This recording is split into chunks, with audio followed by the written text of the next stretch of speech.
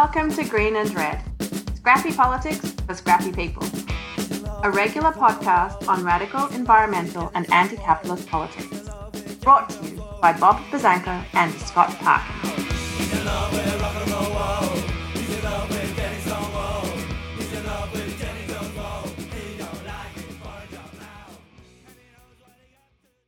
Hello, tried and true listeners.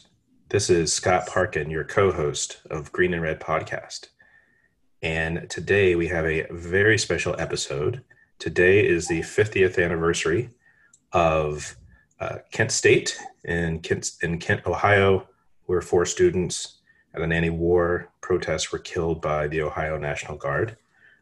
Today we'll be talking about that. I am joined by my co-host, Bob Bazanko, who is a professor of history at the University of Houston. He's author of Masters of War in Vietnam and the Transformation of American Life. And we're really looking forward to talking about this. We've been prepping for this episode a lot. Bob?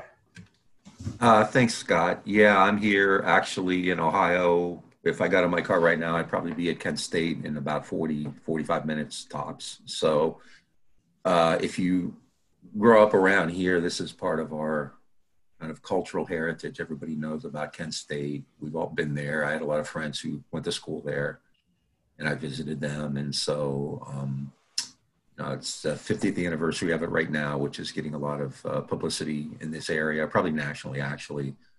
And given what's going on right now in America, we saw these really horrendous sights this week of these really frightening kind of gutless worms in places like Michigan trying to storm the state house with guns, and nothing was done to them. Whereas students in Kent, Ohio were shot, gunned down, in indiscriminate fire by the National Guard. So it's timely as well as being historically important. The story of Kent State actually begins far away in Phnom Penh, Cambodia. This was kind of the precipitant for it. Cambodia had been a neutral country in the Vietnam War, and its leader, Prince Norodom Sihanouk, had tried to remain neutral as much as possible, but the northern Vietnamese were using parts of Cambodia for the Ho Chi Minh Trail to get supplies into the south. And they also used the port at Sihanoukville as an arms depot. And the United States had been putting pressure on Sihanouk for a long time to stop any kind of, movement through Cambodia for the Democratic Republic of Vietnam and its forces. And Sihanouk didn't want to get involved. So in March of 1970, the United States engineered a coup and installed a right-wing politician, a client named Lon Nol, in power. And what that did was give them now a green light to do something that Nixon and others had wanted to do for a long time. And that was to go after a group called COSVN, C-O-S-V-N, which was an acronym for the Central Office of South Vietnam.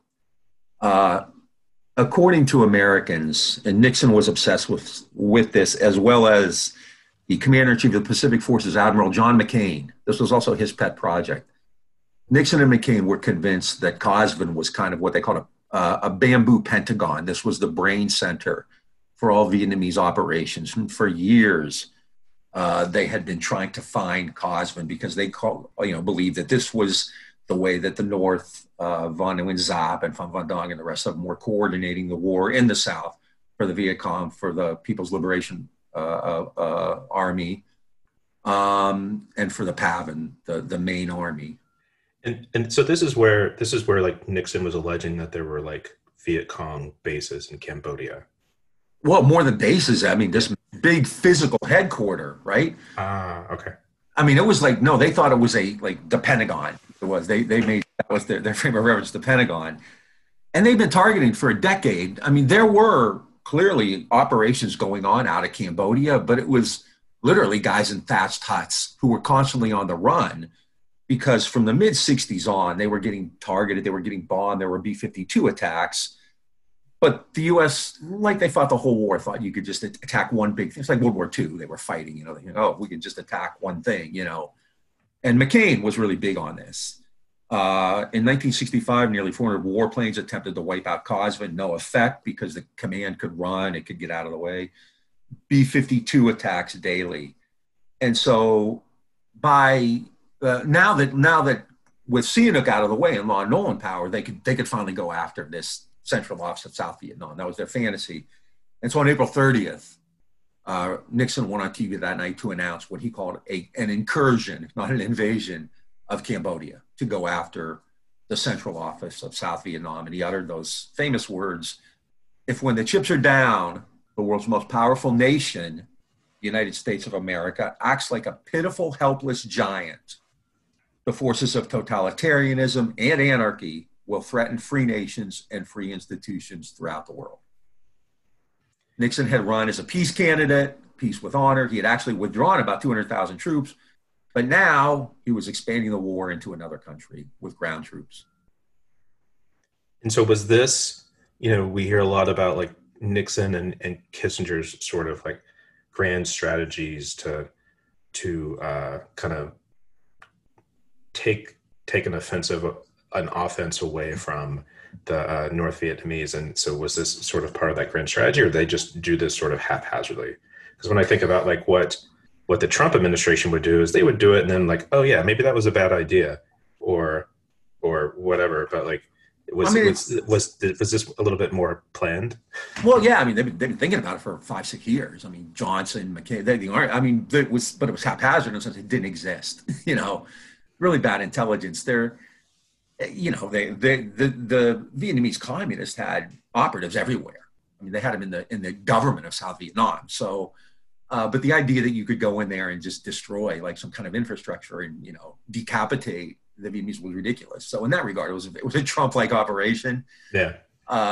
And, you know, found that out very quickly. You know, and then the effect at home was catastrophic. I mean, it just, you know, campuses especially erupted the next day because they'd been told, you know, Nixon, remember, campaigned as the peace candidate, peace with honor, a secret plan to end the war, and he had withdrawn troops.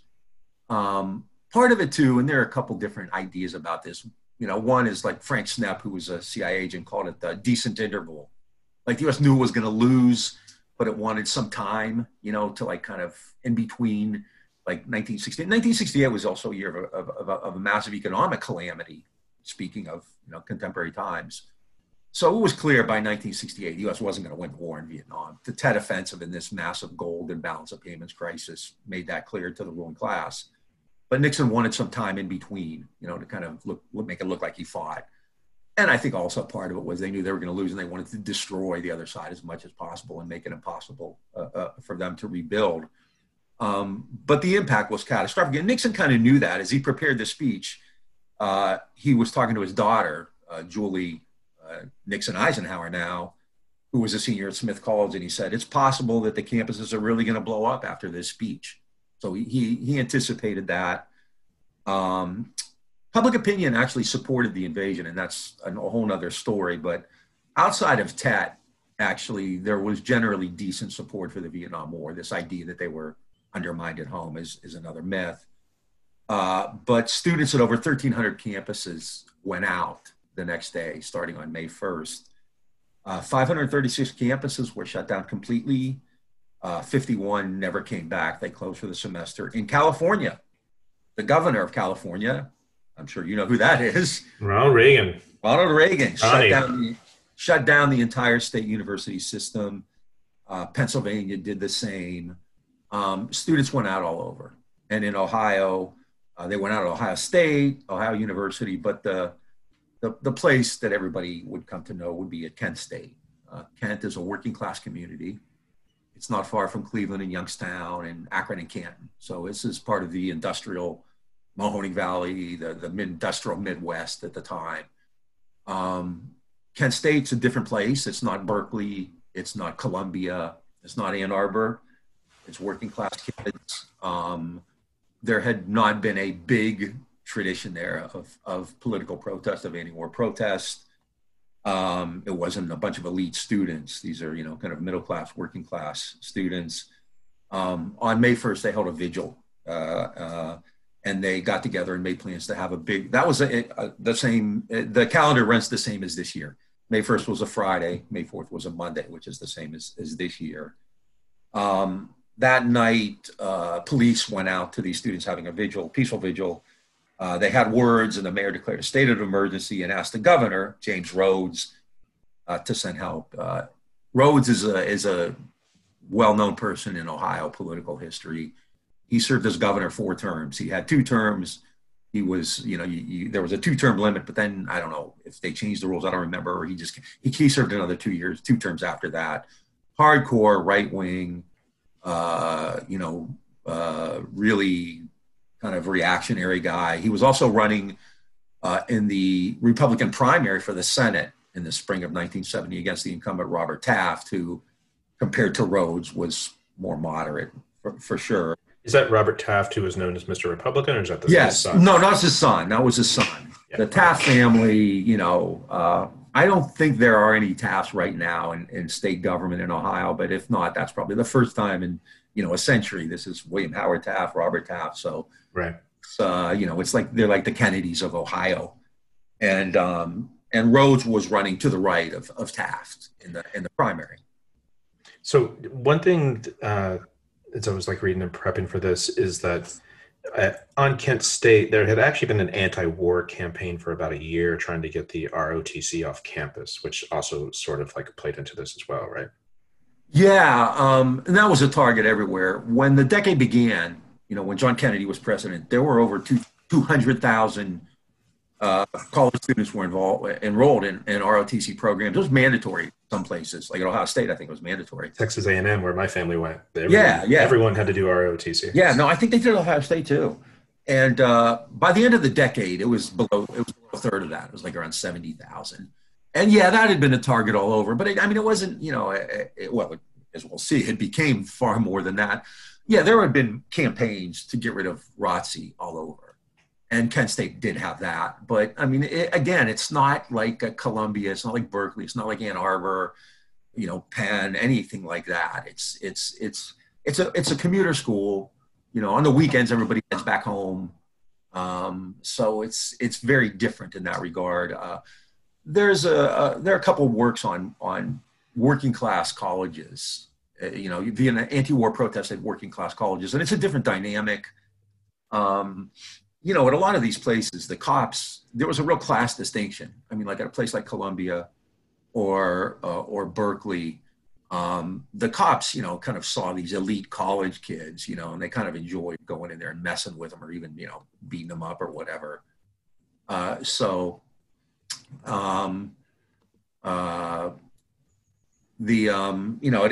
State was a little bit different. So anyway, they asked Rhodes for help on May 2nd. Rhodes mobilized the National Guard and sent them to Kent State. The students were holding a vigil. That night, there are ROTC all over the place. There are rumors all over the place. The National Guard arrived in Kent. ROTC was a frequent target. When the National Guard arrived, the ROTC building was on fire and it burned down. The next day, Rhodes gave an unhinged press conference. And I think we're going to play part of that. We're going to play some clips from it. He went to Kent. He was at the firehouse in Kent State. And he went into he had a press conference where he went into some really ugly invective about the students, words that are kind of now mentioned in pretty much every book about this. And I think Scott's gonna play a bit of it. Are you ready? Yeah, sure. And we're gonna comment on some of it, I think. Let me know if it works. The city of Kent, especially, probably the most vicious form of campus-oriented violence yet perpetrated by dissident groups and their allies in the state of Ohio. For this reason, most of the dissident groups have operated within the campus. This has moved over where they have threatened and intimidated merchants and people of this community. Now it ceases to be a problem of the colleges in Ohio. This now is the problem of the state of Ohio. And I want to assure you that we're going to employ every force of law that we have under our authority not only to get to the bottom of the situation here at Kent, on the campus, in the city, and we have asked the complete cooperation of the district attorney of the federal government because federal supplies were burned and destroyed in the ROTC building, and these people, after we can find them, after a complete investigation, will be turned over to the federal government. We've asked the county prosecutor for a complete and comprehensive investigation. And there's some people now out on probation that there has been a strong word to the fact that they have participated in this. Now, we're going to put a stop to this for this reason. The same group that we're dealing with here today, and there's 3 or 4 of them, they only have one thing in mind, that is to destroy higher education in Ohio. And if they continue this, and continue what they're doing, they're going to reach their goal for the simple reason that you cannot continue to set fires to buildings that are worth $5 and $10 million because you cannot get replacement from the High General Assembly. And last night, I think that we have seen all forms of violence, the worst. And when they start taking over communities, this is when we're going to use every part of the law enforcement agency of Ohio to drive them out of Kent. We're going to make 2 recommendations to the High General Assembly. Now, we've had this at Miami, in Oxford, Ohio, also at Ohio State University, and we had 32 police officers injured, and a couple very severe. We have these same groups going from one campus to the other, and they use a university, state-supported by the taxpayer of Ohio, as a sanctuary. And in this, they make definite plans of burning, destroying, and throwing rocks at police and at the National Guard and the Highway Patrol. We're asking the legislature that just any to person pause it really quick. Throwing a rock. It's actually really interesting similarity to today, where they talk about like small group of people who go from place to place, sort of like agitating this thing, because that is like something like even like doing like anti-fossil fuel, anti-pipeline work is like when the CEOs talk about the people who are resisting the Dakota Access Pipeline or the Bayou Bridge Pipeline, it's always like the same group of people who just travel from place to place, causing trouble and agitating. It's interesting how that never really changes. Yeah, no, and the rumor, there were wild rumors floating all around Kent, which were kind of typical if you've even looked at documents, from the White House. They're communists, right? There are outsiders. These aren't Kent students who would never do that. They're going to put LSD in the water supply. You've got, it's weird. They have like, Hell's Angels and Black Panthers are there at the same time, stuff like that. There was one story about an anti-war protester giving an apple to a National Guardsman, and they were told not to eat it because they were injecting LSD in the apple, yeah. like they did back east. No, right. It's this incredible alarmism and this idea to attach it to some kind of broader conspiracy, because good students would never do that. So God bless our vast left-wing conspiracy. Yeah, if we were half the size of what they claim we are. Yeah. But when he says the most vicious form of campus-oriented violence, and yeah. Then there were no one was ever arrested even for burning down the ROTC building. Right. So, and there were people from outside the community on campus, but ROTC buildings were targeted everywhere. So, it would be almost kind of an I am Spartacus moment, I think, if they tried to figure out who did it, because there were countless numbers of people, who were really kind of fed up with that whole thing. So, I'm going to hit play. Sure. Brick or stone at a law enforcement agency, Ohio, a sheriff, policeman, highway patrol, National Guard, becomes a felony. And secondly, we're going to ask for legislation that any person in the administrative side or as a student, if these people are convicted, whether it's a misdemeanor or felony, participating in a riot, they're automatically dismissed. There's no hearing, no recourse, and they cannot enter another state university in the state of Ohio.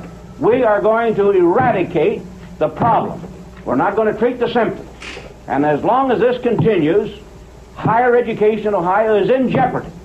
And if they continue to give permissive consent they will destroy higher education in this state. And I would like for, we were very fortunate last night. We had 700 National Guard in this area on the trucker strike. Had they not been here, there would have been 14 or 15 other burnouts, and I'm talking about buildings. And it was just through the good fortune that the other incidents happening parallel with this one. And that we had here the county prosecutor, the mayor, the chief of police, and the fire chief, and every law enforcement agency here have been very cohesive in this. And I want to congratulate all of them. They've done a great job. Everybody here, the city attorney, everybody here, the judicial system, all of them have done a good job here, but they're limited. And there has to be some way of getting some subsidy for these people to fight, and these people just move from one campus to the other and terrorize the community. They're worse than the brown shirt and the communist element, and also the night riders and the vigilantes. They're the worst type of people that we harbor in America. And I want to say that they're not going to take over a campus. And the campus now is going to be part of the county and the state of Ohio. There's no sanctuary for these people to burn buildings down of private citizens, of business in the community, then run into a sanctuary. It's over with in Ohio. You know, It's like a proto Fox News going on there with James Rhodes. Yeah, and that's generally kind of the money quote, right? They're worse than the brown church and communist element. The night riders and the vigilantes are the worst type of people that we harbor in America. And then I think that we're up against the strongest, well-trained militant revolutionary group that has ever assembled in America, right? So, I mean, obviously, it's incredibly hyperbolic. It's alarmist. It's fear-mongering of the worst type. And, you know, ironically, the students on May 3rd, on that Sunday, went to campus to start, like, kind of cleaning up. You know, they were kind of, like, just, you know, it was cathartic, you know, whatever, kind of try to ratchet down the emotions. So even though they went down there to help clean up, you know, after the events of May 2nd and the fire at the ROTC. And, you know, when the National Guard showed up, that was provocative. And so, yeah, there were clearly skirmishes where people were throwing, you know, bottles and stuff and yelling and screaming at them, always at a distance. So on May 3rd, on that Sunday, the mayor declared a curfew. However, at 8 p.m. that night, students showed up for another vigil, and the National Guard used tear gas to disperse them. They went to another part of campus where they had a sit-in. The Guard began physically forcing them back and even bayoneted some of them. So tensions were high. The next day was May 4th, which was the day that the students had planned on May 1st to have a larger rally that was supposed to be held at noon. That morning, university officials went out with 12,000 leaflets saying that it had been canceled. They sent the National Guard out. The students told the National Guard essentially to go fuck themselves. They gave an order to disperse, and the students rejected it. And so the Guard started using tear gas. You've probably seen the photos. The wind was blowing the other way. These National Guard, I mean, they're working class people. You know, they had been, it had been a busy spring. They had been at a tornado. Well, no, there was a tornado or some kind of natural disaster about a month before that. There had been, Rhodes alluded to, a trucker strike. And I read that actually in the trucker strike that the snipers were shooting at the National Guard, like sniping at them. Yeah, I mean, truckers are far more badass than college students. Yeah, exactly. So, yeah, it's a far more dangerous situation than you know, and by, you know, you can imagine what the state of the National Guard is in 1970 also. I mean, you know, like I said, ROTC had been kind of ravaged. So you're dealing with kind of, you know, tin soldiers, right? That's where kind of he got the line from. Mm-hmm. You know, so when they launched the tear gas, the wind was blowing, it came back in their direction. And, you know, they wore gas masks. Some students were getting the tear gas canisters and lobbing them back. It was pretty ugly. Then the National Guard started marching on, you know, kind of trying to disperse them kind of very aggressively. They didn't know the campus. The students simply went in another direction. The Guard found itself. They kind of laid siege to themselves. They marched toward an area that was fenced in. And so they had to turn around and come back. And that's when, around 12:30 in the afternoon, things broke loose. A sergeant in the guard fired a pistol into the crowd. And then the numbers vary. The official data says that 67 shots were fired in 13 seconds. Reporters, including New York Times reporters, said that the shooting lasted for over a minute. They found evidence of 67 rounds of ammunition. Who knows how long the volley went on. 29 of the 77 guard admitted to firing their weapons. And this is the rough part, right? 4 people were killed and 9 were injured. It's hard to talk about this. The people killed, and then it's worth mentioning their names, was there was a woman, Sandy Lee Scheuer, who was 20. She was not participating in the protest. She was walking to class, and she was shot from a distance of 390 feet away by an M1. Allison Krauss, who's probably the best known. She was an honor student at Kent State. She was shot from 330 feet away.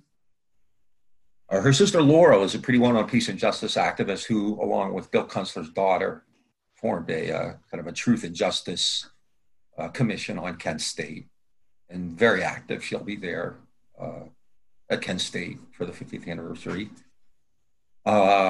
Jeffrey Miller, who was protesting, and he was friends with Sandy Scheuer and Allison Krauss. He was the closest. He was shot from 265 feet away. You've seen that famous photo that won the Pulitzer Prize. There was a 14-year-old runaway on campus that day, and she's kneeling and shrieking. And that was Jeff Miller. And then maybe the most ironic was William Schroeder. He was going to class. He was caught in the crossfire. He was an ROTC scholarship winner, and he was killed from a range of 382 feet. So, in the immediate aftermath, actually, people blamed the students.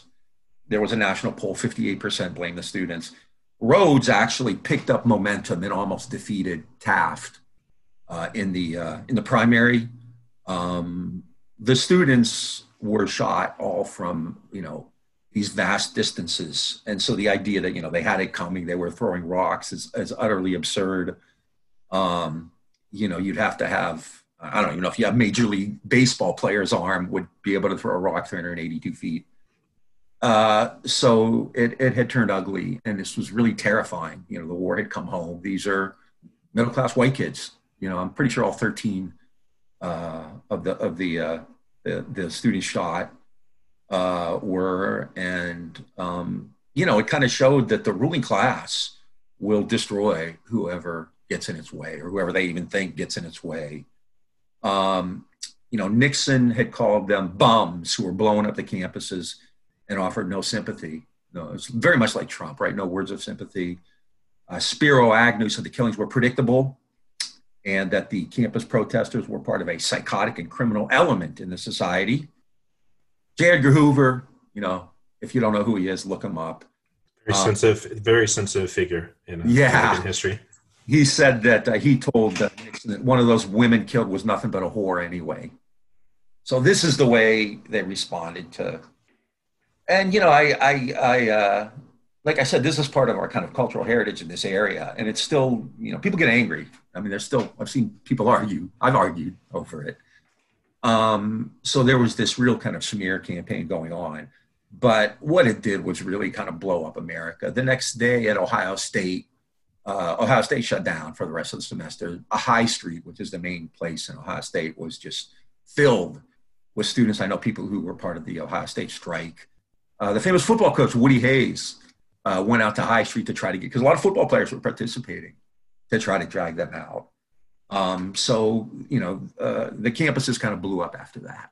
And there was one of the scarier moments, actually, in I think contemporary American history, there was this real fear that, if they could send the National Guard out to shoot students at Kent State, then who knows, what they were capable of doing.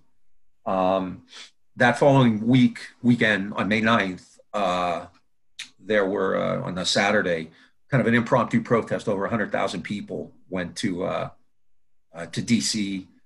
Nixon decided to show he was a person of the people, and he went out to talk to them late at night. And it's the famous Lincoln Memorial visit. Yeah, the famous Lincoln, and he talked about football, and he was just rambling. Protests and violence continued. There are also a couple people there who came to be, are better known now. One of the students at Kent State on May 4th was Chrissy Hind, who would go on to form the Pretenders. She was really good friends with Jeff Miller. Another was Gerald Casal, who helped form Devo. Devo was a Kent State band. The term devolution came out of what they saw on May 4th. And Devo was a good friend, Casal was good friends with both Jeff Miller and Alison Krauss. And Chrissy Hind's song Revolution was actually about Kent State. So, and they've talked about it a lot since then. It's what happened, especially what's going on today, I think is really critical. One other thing I want to say about that, and then we can kind of broaden it to talk about some other things, because this kind of gets lost. But on May 14th, there was another shooting on campus that most people don't really hear much about. And that was at Jackson State College at the time in Mississippi, which was a historically Black university. It's now Jackson State University. It's a historically Black college. There had been increasing friction in Jackson, Mississippi, among the students and law enforcement, not surprisingly. There were claims, again, that, Black students were throwing rocks and all that kind of stuff. And then a rumor spread around campus that a local politician named Charles Evers, whose brother had been Medgar Evers, who had been killed, by the Klan in 1962. There had been rumors that Charles Evers and his wife had been killed, and so a lot of students went out into the street. A dump truck was set on fire, probably not by a Jackson State student. The police were called in. The students responded by throwing stuff at them, and they opened fire. And over 400 bullets were fired into one of the halls, and they killed a junior at Jackson State and a high school senior who was visiting at the time. And in both of these places, I think it's worth noting, the story was the same, that a sniper had opened fire. It's like, when cops always say, well, he was reaching in his waistband. That's kind of like they teach you in Cop 101, say, the sniper story was in the 70s. There was always a sniper. It's the unofficial class at the police academy. Right. And so... off the books. Right. And so Jackson State didn't get anywhere near the notice of Kent State, but, it was kind of part of that mood. But I think the juxtaposition is important because it shows, that, obviously at Jackson State, you have this long history of racial violence in the South, in Mississippi, but in the North, in Ohio, the Guard opened fire on white middle-class, working-class kids, and people supported it. Rhodes's political fortunes improved. 58% of the people in the poll blame the students. So the state has an incredible ability to use not just violence, but also then get the public to support what they do. So, by May of 1970, the United States was in a wider war now in Cambodia, which would, if you want to take it further out, that's what created the Khmer Rouge. The Khmer Rouge was this small splinter group until the coup and the American invasion. That's what made the Khmer Rouge become credible, because they could hold this mantle of anti-Americanism now and impose law and order. And at home, the country was, probably as frazzled as it had been in, whenever. And, even nowadays, when people talk about it's bad right now, I mean, there's no way you can polish this, but it's not, there are other times in American history. And I think that period, from 1968 to 1970 is kind of like that. It was pretty scary. Yeah. It's interesting, talking about the sort of like public opinion around Kent State. 58% blame the students. I think 11% blame the National Guard. But, just doing some reading the last couple of days on this, the attitude in Kent about the students after the shooting is just like amazing. Like they were like kind of proud that it happened, like 4 down, many more to go. one guy was quoted as saying is like, I wish they'd shot all of them. And the reporter who asked him about it said 3 of your sons were at the march. And he's like, well, if they were there, they deserved whatever they got. Yeah. And it's just like, that's the sort of like, we talk a lot today about, Trump's 30% or 40% or whatever, and how they're just like kind of fed this sort of like rhetoric, and they just buy it hook, line, and sinker. And that's why these idiots are storming state capitals with guns. But like this is just like, that's just a continuation of what we've seen for a long, long time, for centuries. That's so important to say that you brought that up, because, there is this sense of like, don't normalize Trump, or we've never seen anything like this before. And I've seen liberals put memes out, like celebrating Reagan. And, remember Reagan in Berkeley, he said, if there's going to be a bloodbath, let it begin here, at People's Park. Yeah. So, yeah, I mean, this, I'm not Pollyannish or optimistic, but the level of resistance today far exceeds anything that was going on in the 60s and 70s,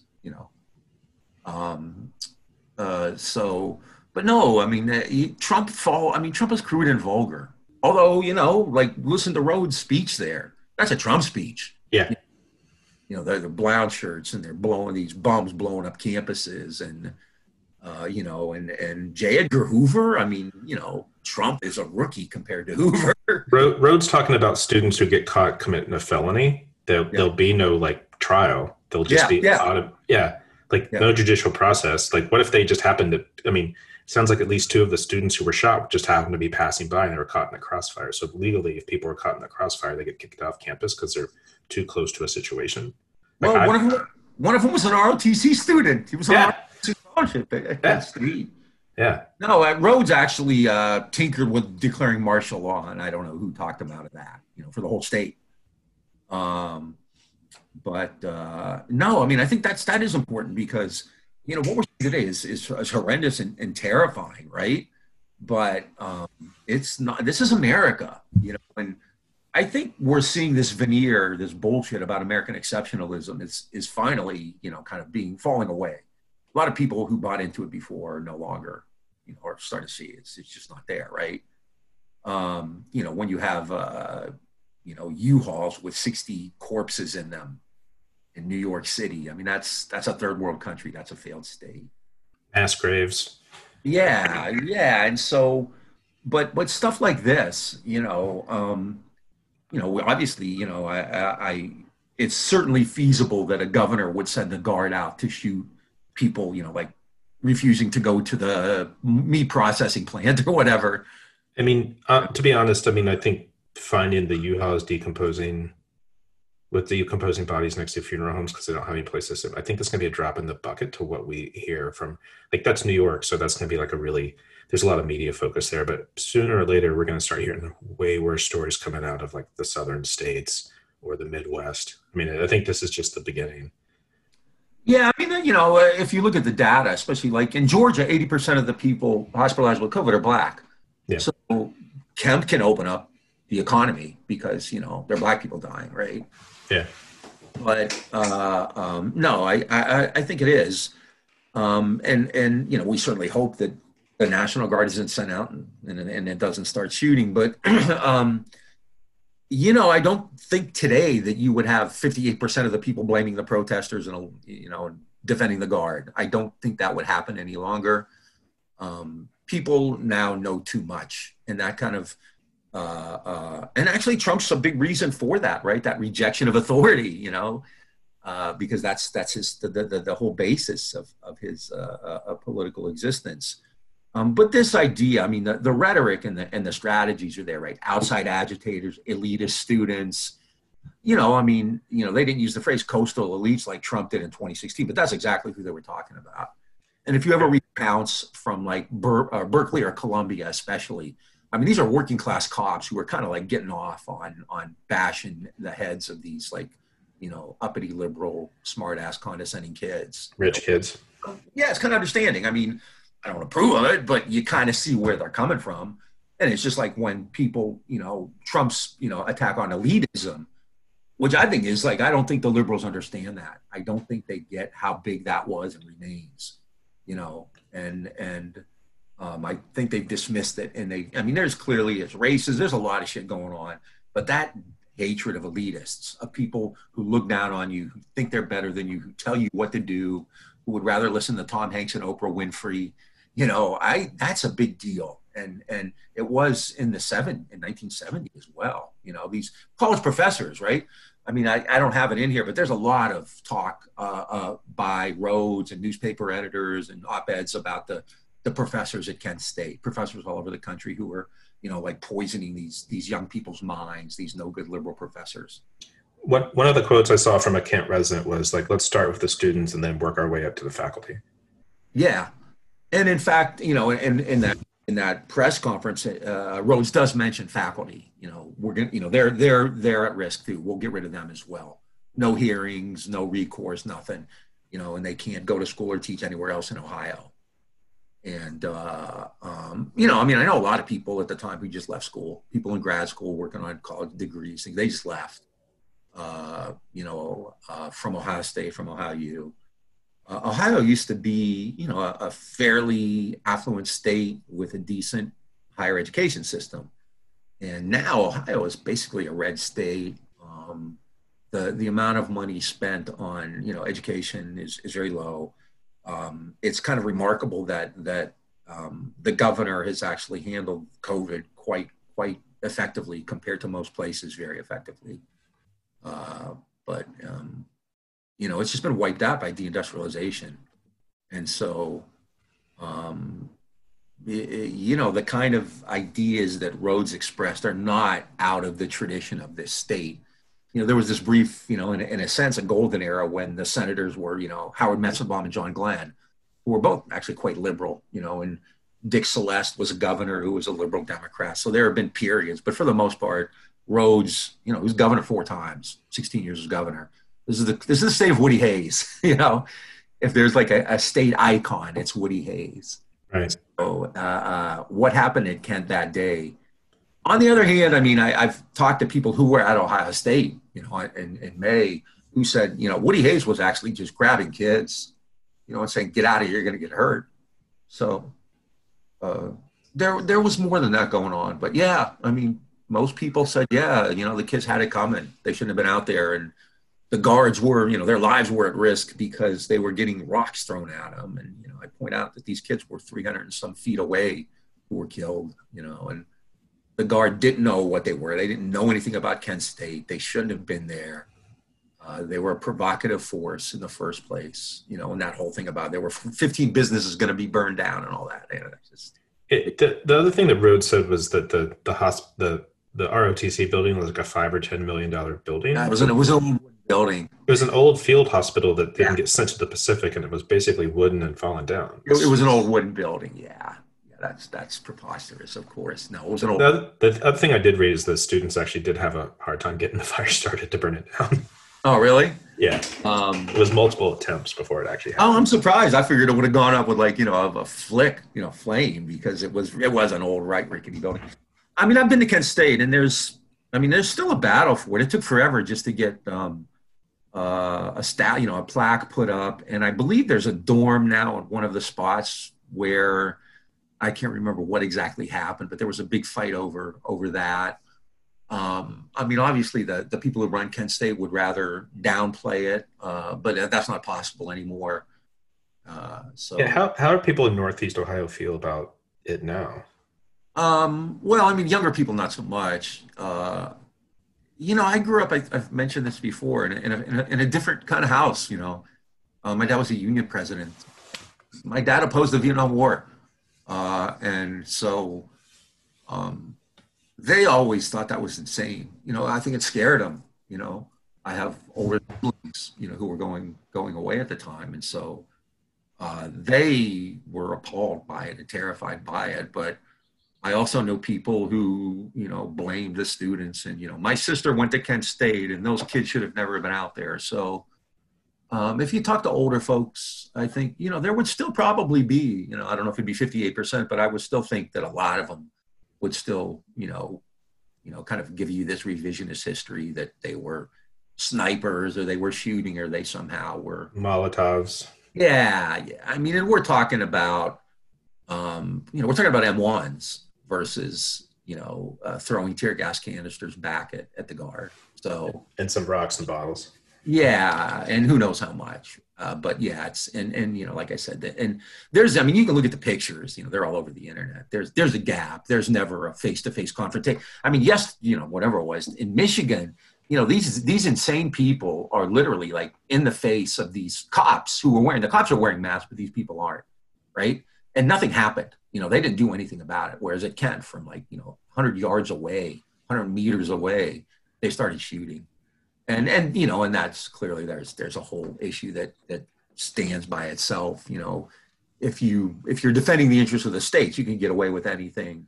And if you're questioning the interests of the states, then you're literally risking your life. If that had been Black Lives Matter activists, or if the people at Standing Rock had fired or aimed guns at the guard, or if you on one of your environmental actions somehow pose some kind of threat, they'd gun you all down without thinking twice about it. Oh yeah. Well, I will say this, that one thing the police have done since Kent State is they have moved into, they're more militarized, but they're way more prone to use these like non-lethal weapons. And so you see like rubber bullets and beanbag guns and pepper spray capsules and things like that. So that they're not just firing live ammo into into crowds, but like, how long are they going to, and they spend a lot of money on that too. They get, cuts from the Pentagon budget for that, but they're way worse. It's a much more militarized force because we've gotten bigger. Like you said, we've gotten bigger. Popular opinion is against them on many things, and we're more effective. I actually feel like shutting down 1,300 campuses. I wish we could do that right now. But there is, as far as like tactics go, we're effective in a lot of ways that they don't expect. Well, it's going to be interesting. I'm a professor, and got an email yesterday that the University of Houston, the Texas schools are planning on going back face to face in the fall. It's only April. We have no idea, what the trajectory of COVID is going to be, but we were not consulted, obviously about this. Nobody cares what the faculty says, and Faculty Senate is an absolute joke anyway. But and the reason they've given, of course they mentioned football, right? It's Texas, that Texas A&M, the chancellor at A&M mentioned we will have football games. But these universities operate on this corporate model now, hand to mouth, so they need that tuition money in August and again in January. But I teach in rooms with 300 students, and after class is over, it's a pigsty, and low wage workers come in. They're subcontractors too. The university shifted away from like actually employing them to getting them from services, so they're not giving them benefits or anything like that. And they're cleaning up after 300, filthy kids. And then they have to clean the bathrooms, and they clean the dorms, and you have frat houses and dorms, and there was no thought given it. So my point here is that I'm wondering what's going to happen on campus in fall. If these students are going to say, hey, you guys are putting us at risk. And I have colleagues who are, older, they've had health issues. So it's going to be interesting. I think you could see, probably not 1,300 campuses closing, but I really think you could see a resurgence of student activism as well, because, and this was kind of the vibe in the late 60s. People were fed up, it's easy to kind of look at the state and the violence the state, inflicted on Cambodia, on Vietnam, on Kent State. But we were actually already starting to see a wave of like student activism around labor issues before the pandemic as well. Like we've, had UC strike organizers on the show before. And so like that is, I actually feel like with Wildcats and these like sort of like, protests for like health safety and things like that we're seeing that it's not that far away. I do want to say real quick, folks, that you're listening to Scott Parkin and Bob Bazenko on Green and Red. And you can follow us on Twitter, Instagram, Facebook. We are growing in those areas, and you will learn a lot more about what we talk about if you follow us on those social media channels. And if you want to become a patron, you can come to patreon.com/Green Red Podcast. And then we also now have a way to for folks to take donations, or excuse me, not take donations, give donations. We take the donations. And I'll be sharing that URL soon on our social media channels as well. Yeah. Let me just say one thing too. And, if you listen to us, we've actually covered like a few themes really kind of extensively. So, we've had 5 or 6 shows on COVID, right? We've had public health officials and activists and people from Italy. Scott and I are doing kind of a history of liberalism. We've had several activists on, Scott Crow, Jasmine Araujo, and Lisa Fithian and Jay Conroy. So, within, Green and Red Podcast, there are these subsets which are really useful. And, one of the things that I think is important is to give you not just like information or something to be angry about, but also some practical ideas about what you can do. And there's a lot of stuff that we've talked about with some really awesome people. I mean, Scott Crow and Lisa Fithian are really, all longtime activists, Jay Conroy. And then you have Jasmine, the stuff they're doing in Southern Solidarity is really inspiring. And, anybody anywhere can do these kinds of things. And we'll talk to labor people. We want to talk to people from Amazon and, wherever. So there's also a lot of practical education to be had here as well. So I just want to kind of throw that in for ourselves, blurb ourselves, because I do think that there's a lot of podcasts out there and it's hard to be different. But I genuinely, think that we are. I don't know. One other thing, and I don't want to go into this too much, is that, I think Kent State is one part of a much, much larger movement, the Vietnam anti-war movement. And, I think it's worth looking into that too. We can't spend a lot of time on it here, but, there were millions of people participating in some way or other to resist the war in Vietnam. And it started small with students. In 1964, you started to have teachings on campuses. The first rally sponsored by SDS in 1965 had about 25,000 people, which thrilled them because they thought they'd be lucky to get a few hundred. And then, you started to have these much bigger demonstrations like the March on the Pentagon and the mobilization and the moratorium. And it wasn't just students and hippies and all that. It was, by the time you have the moratorium and mobilization, you're seeing people in suits and, middle-aged people, men and women. Vietnam vets. Yeah, Vietnam vets. Oh, huge. I actually studied that quite closely. Yeah. That was, the VVAW, Veterans Against the War, was considered the second most dangerous group in America after the Black Panthers by Hoover and the FBI. They knew how to use guns, which terrified the government. And so, I think that's important to remember too. It was a large, broad-based movement, and I'm not going to get into debate on how effective it was or anything like that. But people did go out and did what they could, and that's the thing. Whether it's May Day or some kind of protest, especially under in the time of coronavirus, you do what you can, and you don't have to try to be heroic. It may be calling up a friend and talking about what's going on, trying to talk somebody. My crusade in Ohio lately has been trying to tell people not to vote for Trump. I don't care if you vote, just don't vote for Trump. So, and the other piece of the sort of like resistance, if you don't want to go on the streets, is you can donate to like groups resisting the bosses. There's lots of resources out there. And also lots of groups doing mutual aid in their community. Yeah, mutual aid. And mutual aid, there's this idea of distance, but mutual aid work is probably, you're less likely to get, beaten up. But yeah, donate food, just find out if there's a mutual aid group in your area. But and that's important. Saving people's lives is incredibly important, as we're seeing right now, because you have a government that, had no interest in that. So I feel like we're getting to the end of our time here. Yeah. Do you have any last words you want to say about Kent State as we wrap it up? I just think it's important to remember it. There's something to be said for historical memory. I'm not really sure there are lessons to be learned from it, but what we talked about at the beginning, I think might be the most important thing. We're living in very dark times, but we have before, and as horrific as Donald Trump is, and I don't even want to imagine another 4 more years of this, but it's not unique. This is what America is, and I'm not saying that as a way to encourage you to go out and hate America. That's up to you.